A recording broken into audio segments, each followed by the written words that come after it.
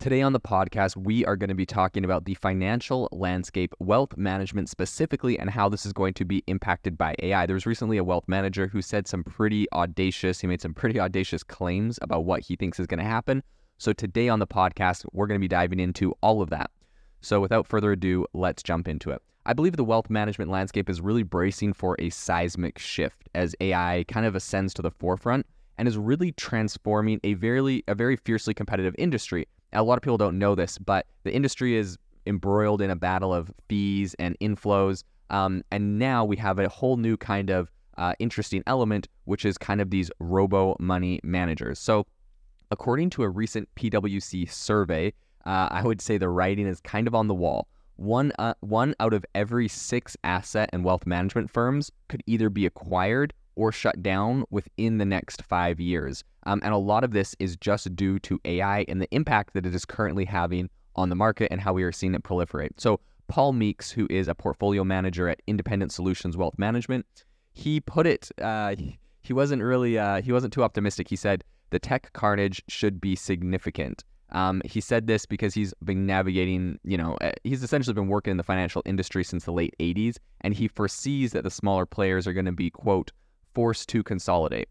And he believes that that they're essentially going to have to channel considerable resources into, quote, game-changing technology that will replace existing firms if they don't circle the wagons. I think that this whole concept of having AI manage your money, I think this is more than just a buzzword. I think it's something that's actually picking up a lot of steam. Sophisticated AI-driven models are preparing investors for not only, wealth building today, but also for retirement planning for tomorrow.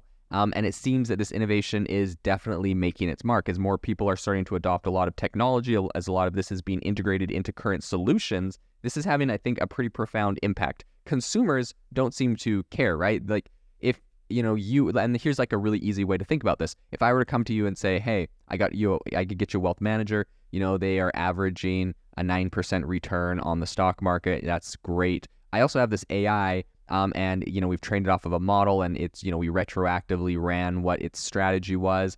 And we're forecasting this thing's going to do 12%. Like, what would you do? The average Joe that doesn't know anything would probably go with the 12% AI. Now, is there going to be some black swan event and maybe a real-time money manager could, react faster and save you money?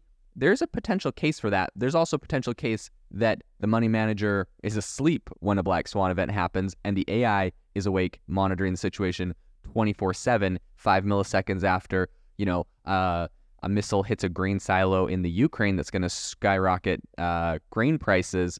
That AI knows about it and can make some sort of movement. So there's all sorts of really complex arguments. There's a lot of ethical questions around this.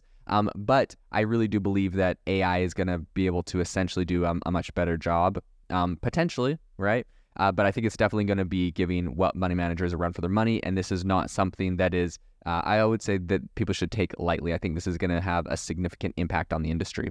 Big names like Vanguard, Schwab, Fidelity, Betterment, and Acorns are already in the game. They're investing in and offering robo-advising services. And Meeks believes that the strong will get stronger, not only because they have the technology vision, but because they have a tremendous resources to kind of execute this. So he also says that there is a lingering question. He said, quote, Schwab and its big peers should have the edge here, but will they deliver? And I think that's always the big question. The big companies should have the edge, but lots of times we'll see them stall. And I hate to, point fingers at, a company like Apple, for example, who is obviously one of the largest companies in the world. But it would appear that in this, kind of AI boom we're seeing right now, they've been very slow to roll out any products, and arguably Microsoft is taking a lot of wind out of their sails and getting quite far, right? We're seeing like Microsoft make serious improvements in their financials because of this whole AI boom, and that because they were able to really strike while the iron was hot and be at the forefront of the, invested in the number one company coming out of this, OpenAI. And so I think we're going to see the same thing in the financial services. You really need these big, you really need these big financial firms to invest heavily in AI, or they will be left behind. I think the tidal wave of tech is already kind of reshaping the financial landscape.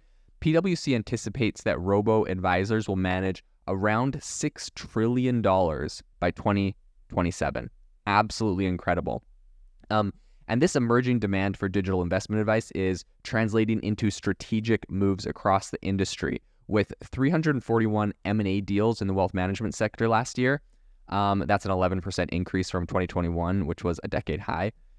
But according to Echelon Partners, firms are feeling the heat in pool investments in tech to weather the impending storm. So high-profile transactions such as Royal Bank of Canada's acquisition of Bruin Dolphin, HUB International's purchase of Wealth Plan Advisors, and Alera Group's Wealth Services buyout of Johnson Bernetti underscores a definite trend that we're seeing in the space. I think the pace of consolidation continues this year with some notable deals like JP Morgan's acquisition of, First Republic Bank, which of course was bankrupt, and so that makes sense, but also First Citizens Bank rescued Silicon Valley Bank, and UBS's kind of emergency takeover of Credit Suisse.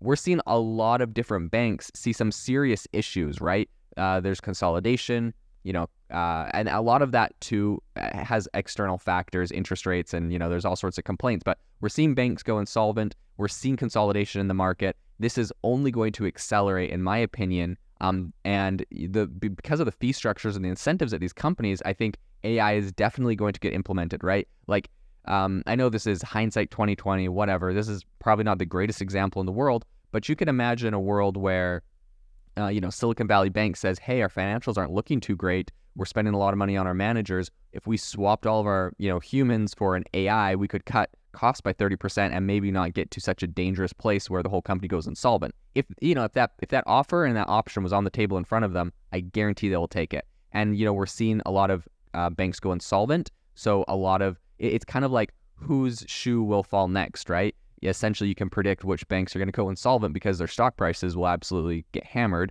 That's the market saying, we believe you're the weakest link in the chain. You're the next one to go. And so, of course, the Fed is trying to stop contagion. There's a lot going on there. But when these companies feel like, hey, we are being looked at as weak, they know their stock price is going to tumble. For example, with like First Republic Bank, they were biding their time. They knew when they had to report their quarterly results. They knew that was kind of the nail in the coffin for them, and it was, right? They inevitably had to be acquired.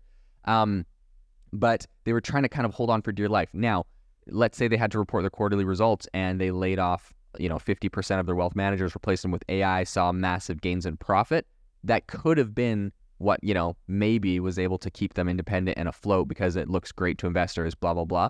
So, I mean, you got to think about some of these next banks that might be in these same situations. They're going to be making the same move. So I just think this is going to be, whether you like it or not, whether people like it or not, whether consumers like it or not, this is probably going to be the direction that the industry goes because it's cheaper, and this industry is one that is, suffering right at the moment. So Stephen Dover, he's the head of Franklin Templeton Institute, and he suggests that the industry is kind of morphing into a barbell approach where large players escalate their scale and smaller specialized groups must become creative and to really thrive. So survival in this new era is clear cut. You pretty much have to embrace robots or become obsolete. That's what some people are saying.